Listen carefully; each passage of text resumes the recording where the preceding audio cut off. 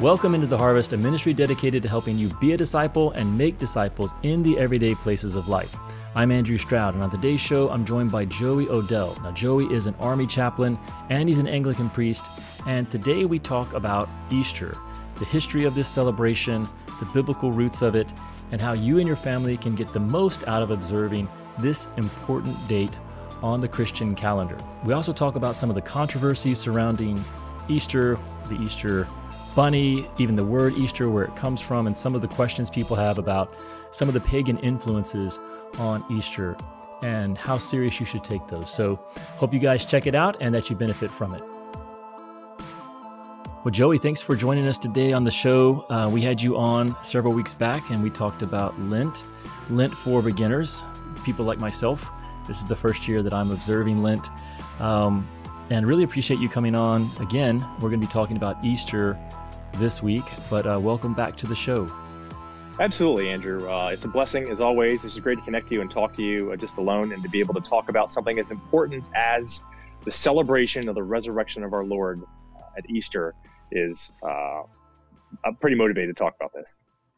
Yeah, and of course, circumstances out in society at large and in the world really have changed dramatically since the last time we talked, with coronavirus and shelter-at-home orders. Right. So maybe just a quick word. How are you guys doing, and how have you seen this affect your personal ministry? You're a chaplain in the Army. Right. What are things looking like for you personally and with ministry there?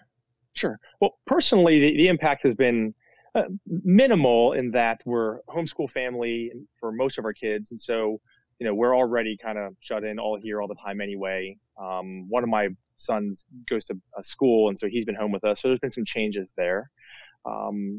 My wife can't get out and go get coffee together. Our date nights have changed from sitting down in a restaurant, enjoying a meal together, to doing takeout from that restaurant and then bringing that meal home, to this past week, we ate Chick-fil-A sitting in the Lowe's parking lot. So, very romantic. Yes, that's right. But everyone kind of has been doing some Lenting, I would say. Because of this, novel coronavirus situation, everyone has had to give up things that we are used to doing. And so we have some unintentional Lent observances going on. And I think that may actually be helpful as we think about the time and get ready to celebrate Easter. Yeah, I think so too. My wife and I were talking about that very same thing of withgoing things that we are accustomed to. And we had already made some commitments of things that we were going to forego in observance of Lent this year. And then, of course, you're right, with everything that's going on in society and the shutdown of huge segments of our society, it really has changed life. And on a larger scale, I do think that it's God giving us an opportunity to reset our perspective and to reconnect with the things in life that really matter. When you strip away, a lot of the activities that we are accustomed to giving ourselves to throughout the week, what you're left with, I think, is the things that are most important. In some regards, yes. You asked about my professional life, and it doesn't play out that way when you're a chaplain or when you're a pastor. The things we value the most are those relationships between our people and ourselves and our families getting together, not just formal like celebrations of our God and what his works in history, but just that time together, sharing our lives. And that's been taken away in so many respects. As a chaplain, we do a lot of events. We bring a lot of people together to teach and instruct, and we get the opportunity to build relationships there that can become more fruitful in counseling and worship ministries later. Also, one thing chaplains do a lot of is we walk around. We go to where our soldiers are and spend time there with them. And we kind of build trust that way by experiencing some of what they're experiencing and listening to them describe, what their lives are like. And we can't do that anymore. And so professionally, it's been a challenging time for me, not naturally a techie, to try to figure out ways to connect with soldiers and families, but yet I can't be in the same room as them. So that's something I've given up that I didn't want to. And it's made me appreciate that even more. Yeah. Yeah, I was thinking the same thing in terms of even with this Sunday and observing the Lord's Supper. How do we try to tackle that? We've definitely gone Right. technical with a lot of the Zoom webinars, and we are gathering virtually with our home church community. And you can do that one-to-one as well if you already have those established relationships. But it is kind of at least temporarily, a new normal for us when it comes to being the church and making disciples and connecting with others in that way. Right. But on the flip side, I think about how Paul wrote most of the New Testament while he was confined in prison. He was not able to have those face-to-face interactions with folks, and yet the Lord clearly still used him in some amazing ways that we're still benefiting from here 2,000 years later. So I'm confident that the Lord has some new lessons to teach us, and we want to be available to him and learn some new ways of sharing our lives and sharing the message. Right. I think that having this happen at the same time as Lent, I saw a funny Facebook meme said, kind of a strange flex to have Passover occur during a plague this year. Losing what we've lost, willingly or unwillingly, it turns us toward, like you said, some of the things that are most important to us. And what we celebrate, you talk about celebration of communion, tends to be even more important in a liturgical context for liturgical congregations. And we really feel that loss. And so as we look to celebrate Easter, reflect on Lent and some of the small things we thought we were going to give up. We compare them to some of the significant things we are giving up. We look at the things we're giving up that maybe we're glad that we gave up because maybe they were time wasters. We look at the challenge of this time of don't allow this time at home to just be like just nonstop Netflix, but instead, how do we use this extra time to glorify God, to reflect upon what he's done in our lives? And I think that gives us an opportunity to prepare for Easter in a way that we wouldn't have otherwise. Yeah, I think so too. This is going to be in some ways, we wanted to have this conversation about Easter regardless of the pandemic that's going on, but this is going to be a unique year of celebrating Easter. My wife was telling me that holy sites like the Church of the Holy Sepulchre, I think this is the first time that they are not going to have an Easter observance since the Black Plague. I think it was in the 1300s, but many, many centuries since they have not been open to observe Easter with the public. So, we wanted to talk about this regardless, but maybe for our community, we're going to get a chance to share some ways of observing Easter and going back in the history of Easter. Why is this important to us as believers? And I think the first thing I would like to ask you is, in your view, do we as modern first world Christians, I want to quantify it in that specific group, modern day first world Christians, do you think that we have lost touch with the importance of Easter and the value of Easter? Somewhat. And of course, it depends upon, your context within that being first world Christians. But in America, we look at Christmas as the biggest holiday of the year. In the early church, Christmas wasn't even one of the principal feasts. But Easter always has been from the very beginning. And when we kind of comb through the early church fathers and try to find records of what the church was doing, because we hope to base what we're doing upon what the church has always done, and especially the early church, if we can. And we find that the only day in which was kind of a generally agreed upon semi-mandatory fast day was the day before Easter. That Easter has been celebrated as early as we can find records of any celebration for the Christian community during the first couple hundred years. It was connected with Passover, of course, and we've lost that connection too. If you think about, the Easter Sunday gatherings we often have, how many of them involve communion? Passover was what Easter comes right on the back end of, and so it would have been that Passover-like celebration, that Thursday, Friday, Saturday, the Triduum it was called, where it was the 3 days of preparing and prayer for this feast, this principal feast of the church. And it got them ready for this celebration because Jesus rose. Like that's the cornerstone of our faith is his death and resurrection. The mystery of faith is his incarnation, his death, his resurrection and ascension. Easter is the crux of all that, the crux of human history. But on a Sunday morning, even if we're all dressed up, it's usually at 9 or 11 on Sunday morning. The early church celebrated Easter at night, Saturday night. They gathered and had a long service called the Vigil, and it was ended at midnight when the Easter day began. They didn't want to wait until daytime. They didn't want to wait until the next day at their regular service time. They wanted to celebrate it as soon as they could. And it was a really big deal for them because it's the cornerstone of our faith. Yeah. So, I mean, I know for myself, growing up, I grew up in the Bible Belt, and, Easter was definitely something that we observed. But I don't know, maybe it's because I was young. I don't think I really connected its importance to the faith. We would dress up especially nice, and Right. we would go to a church service, and I don't remember much beyond that, except, afterwards there was Easter egg hunts and things of that nature, which I want to talk to you about some here shortly. But what is it that we can regain? I'd like you to walk us through Holy Week itself, which we're in the midst of right now. We're recording this on Monday.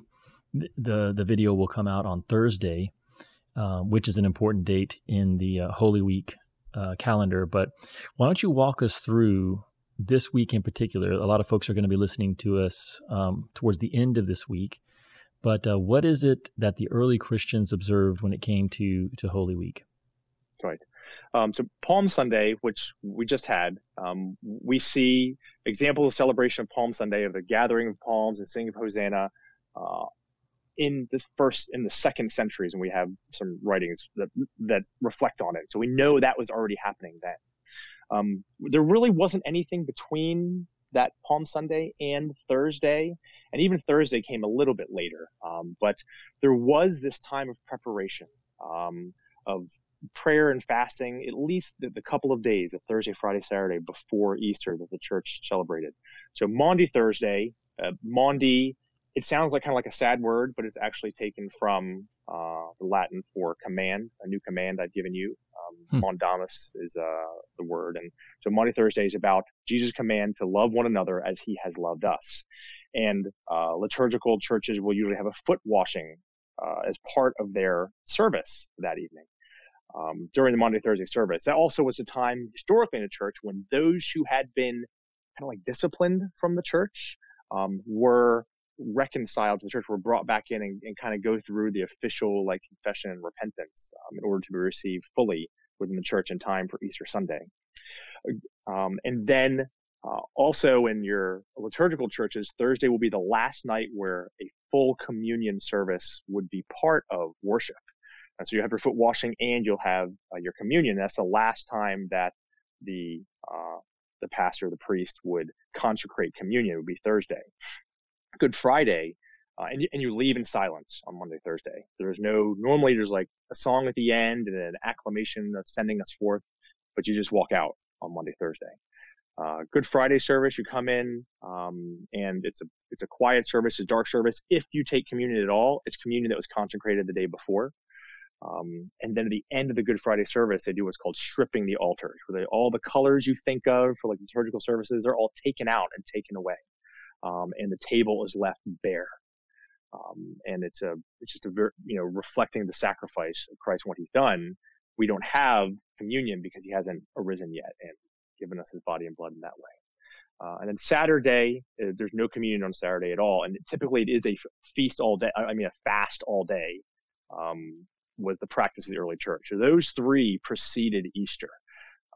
And then the Easter service, as I mentioned, was the vigil. It was this preparation readiness for us. It's a very long service with readings that go several chapters in Genesis, covering creation, Noah, Moses, and then the Exodus. And then it goes into some of the prophetic writings. So Isaiah, Ezekiel, Joel, Zephaniah, there's one more prophet, Daniel. They're readings from each of those, and they're long.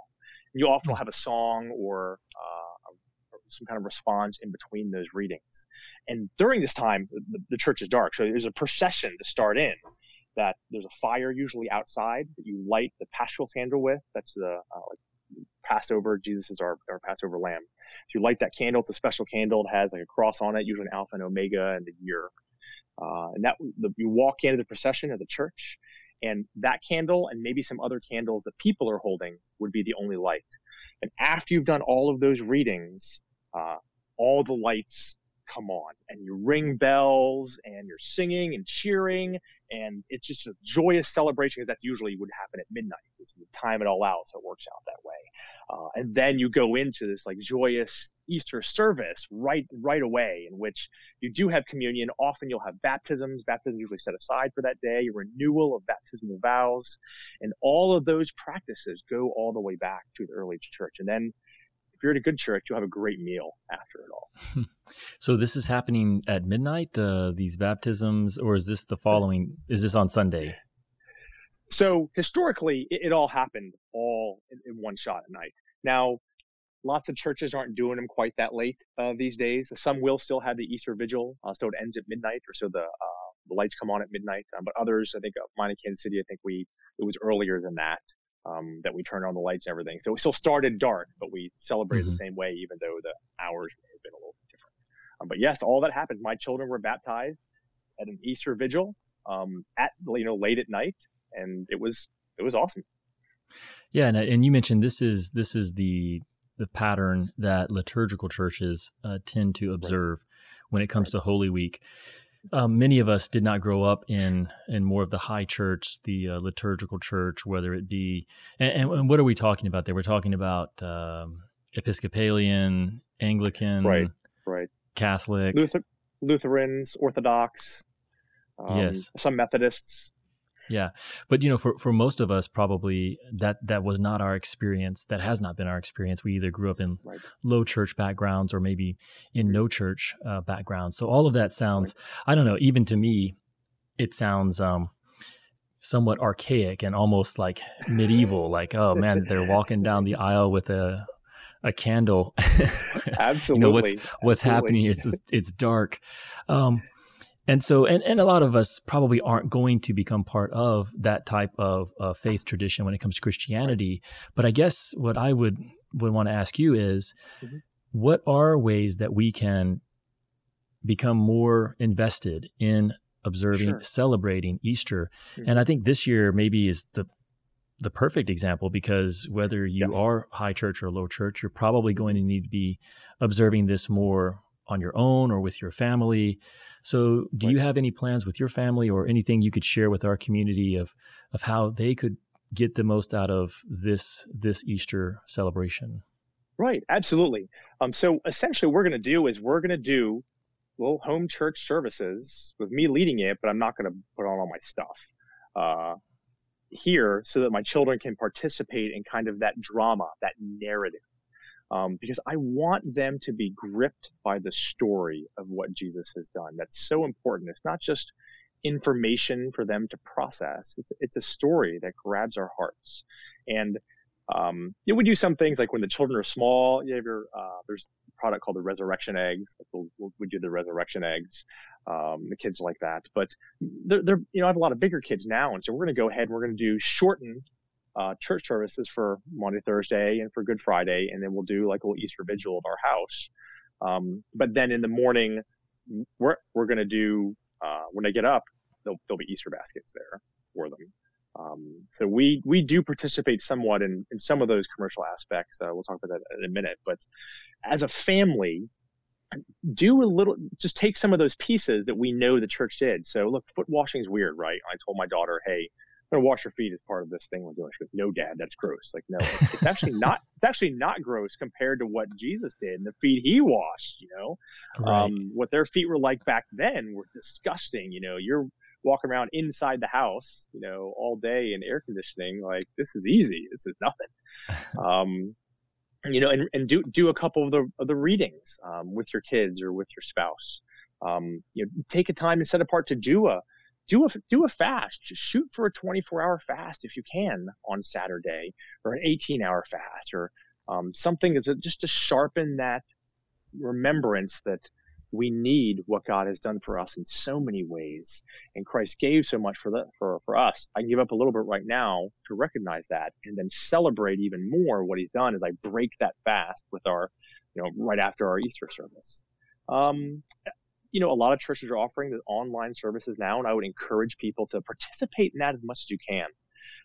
If your church does, hymns, then find a way to get the hymn, either print it up so you can sing it together as a family. Make sure you've got your Bibles out there and you're reading along with them. Participate as much as you can from home. But I really encourage families just to take that Triduum, that Thursday, Friday, Saturday, and crack open the Bible, sing an appropriate song, do a little ritual taken from what the church has done, shaped for your family, and participate in that millennia-long fellowship of the church in this celebration of what Jesus has done for us. Yeah, I like that idea, and I think we're going to do something similar with our own family, even if it's just reading the story on each of those days. Reading the story from John 13 on Thursday evening, and that's a great insight on that's historically known as Maundy Thursday. I did not know that was from the I assume it's the Greek word for the commandment, the new commandment that that Jesus gave his disciples. Right. So I think it's a great idea just to read through that, maybe do the washing of the feet if that's something the family wants to do. Yeah. But just try to put ourselves into the story day by day, to remind ourselves that like you mentioned earlier, this is the linchpin of the Christian faith, our belief in the work of Jesus as the Lamb of God who was sacrificed on the cross for the sins of the world, and our belief in his resurrection, that sacrifice was accepted by God, and that God validated Jesus, the man Jesus, as his unique Son of God, as the true Messiah, demonstrated by his resurrection from the grave on Easter Sunday. So yeah, to try to this might be a great opportunity if you would normally just sort of default to participating in the corporate church services that are available to you this year. It's a great reason to just go for it. And if you've got young kids or a young family, or even an older family like ours, we're going to try to make it a real point to have our older grown kids over and celebrate this weekend. One thing I've been thinking about is that I've been convicted of is that, Jesus is really, he's worthy of our attention, our affection, and our devotion. And observing Easter this week, I think that's the challenge. Is when I think about, well, why wouldn't I want to do this? Part of the reasons are, well, it just feels out of place. It's not my normal routine. We don't typically do this on Thursday and Friday and Saturday, but that's kind of the point, isn't it? Yes, exactly.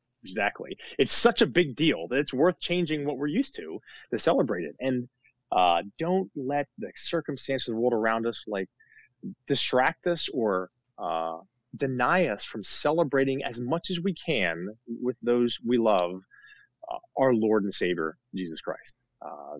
That would be a victory for the enemy.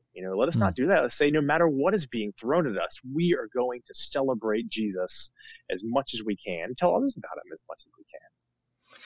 Well, let's dive into this topic of the commercialization of Easter, because it is kind of fascinating. And there are some folks who have genuine questions about, hey, is it appropriate to celebrate Easter at all?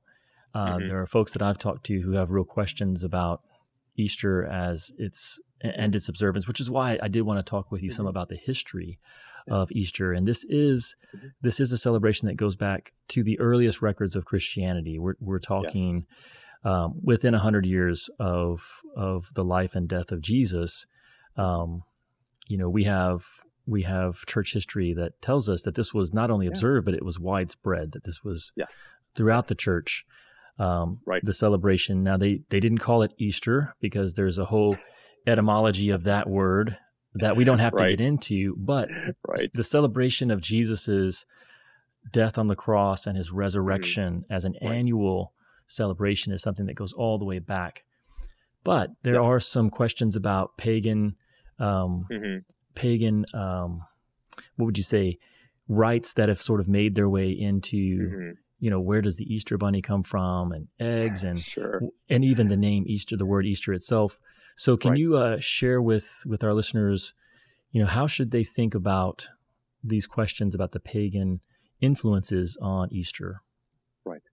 Well, probably the first thing to do is just remember the principle that we're going to celebrate Christ, and that's going to be what's most important for our family, and we will know that, and our children will know that. And we're going to celebrate it in a way that's fun for them and engaging, and keeps the first thing first, but also like they're going to enjoy. So when it comes to Easter Bunny, we don't do the Easter Bunny. We don't talk about the Easter Bunny. We can't come up with a reason why that would be a good idea, I think.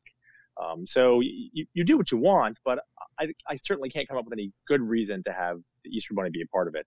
Darn it, I bought these gifts. I want them to know it. For our family right now, our Easter celebration, with what they get on Easter Sunday morning, is far exceeds anything I experienced as a child. My wife, it was a bigger deal to her, and it's almost like it's kind of mini Christmas in our house on Easter Sunday. Yeah. They come charging down, and the baskets are all laid out and on display, and there's all kinds of candy in them, and little stuffed animals, and like a couple of toys, and it's a big deal, and I want them to be excited about Easter. Yes, excited about Jesus, but there's other things to be excited about too, and that's okay. My kids did egg hunt in our yard last week. I was off work and I was on leave, and I said, we're going to do Easter egg hunt. So we went ahead and we did it, and they were happy because they get to find colored eggs and eat candy. And there was no, I looked around, I didn't see any druids or Ishtars around influencing my children during that. But Easter has been, Easter is a weird word. It's only in English that we have that. It's kind of like calling, if Easter were in August and we called it August Sunday, we wouldn't be worshiping Caesar Augustus. It just came from the name of a month in the old, when they established it in Britain, in I think it's around the 600s. So, and we have the record of when Bede wrote about it. Right. But the important thing is just to keep the first thing first. To celebrate what Jesus has done, and to have a great time with your family and with the people you can connect with. If you're not trying to influence your children in a pagan direction, you won't be. No, I like that a lot. And I think it goes back to, Romans 14 and keeping a clear conscience. Yes. And like you said, keeping the focus on Jesus. So I would say that those would be two guardrails that you can really navigate by if you're a parent. Absolutely. With young children.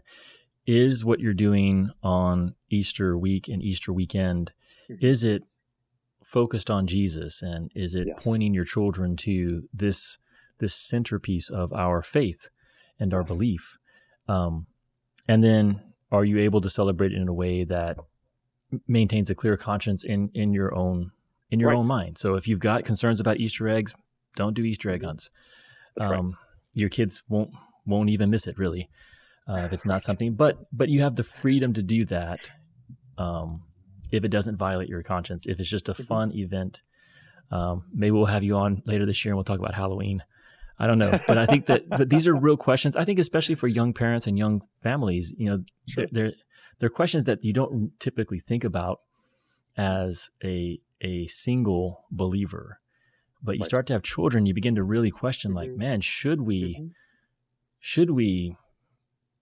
talk about Santa? Should we let the kids believe in Santa? Should we let the kids dress up and go trick-or-treating? And Easter is the same way, probably to a less degree, but there are genuine questions that people have about, how should we observe Easter? But I think the important thing is to remember that, hey, this celebration of the death and resurrection of Jesus goes centuries before the word Easter or the bunny rabbit or the eggs. And so, to hang on to that seems completely reasonable. Absolutely. And just remember that the controversies about Easter, they're not new. One of the canons of the Council of Nicaea was to set the date firmly, because some people are celebrating Easter on the Sunday in Passover, and others were doing it the week after. So they said, no, it's going to be after the first full moon, first Sunday after the first full moon after the vernal equinox. But in the East, they use the Julian calendar. In the West, we use a Gregorian calendar. And so most years that we celebrated on 1 week apart when Easter is. That was even a controversy in England, and they had a synod that kind of worked that out, and also around 600, Synod Whitby. But every once in a while, they fall on the same date. I think 2025 is the next time that it's both on the same date. But controversies about Easter aren't new. No, that's true. That's true. And yeah, I did a little bit of research on that as well, because I knew that was one of the controversies that goes way back, is just when should we observe Easter? So we don't have to worry too much about that. Right. But Joey, I really appreciate you joining us today and sharing with us on Easter. I do hope that our community, and especially folks with children, cannot miss this opportunity. That these you could say they're tent poles that we have throughout the year that give us a chance, like you said, to do something out of the ordinary, to draw our focus to Jesus and to who he is and what he has accomplished. And this week is the high point of our year when we think about who Jesus is and what he's accomplished. Amen. So thanks for sharing these thoughts with us, and look forward to having you on the show again sometime in the near future. Absolutely. Thanks so much, Andrew. God bless you, brother. Thanks for being part of our community. If you find this podcast valuable, there are many ways you can support it. You can review it on iTunes, Stitcher, or wherever you happen to listen to it. You can share it on social media with your friends. Or you can support it directly by visiting our website, intotheharvest.org, clicking on the donate link, and becoming a monthly giving partner. When you do this, you'll receive a thank you package with some great ITH gear. Thank you for supporting the show and helping our small team make a big difference for Jesus. It's listeners like you that make this ministry possible.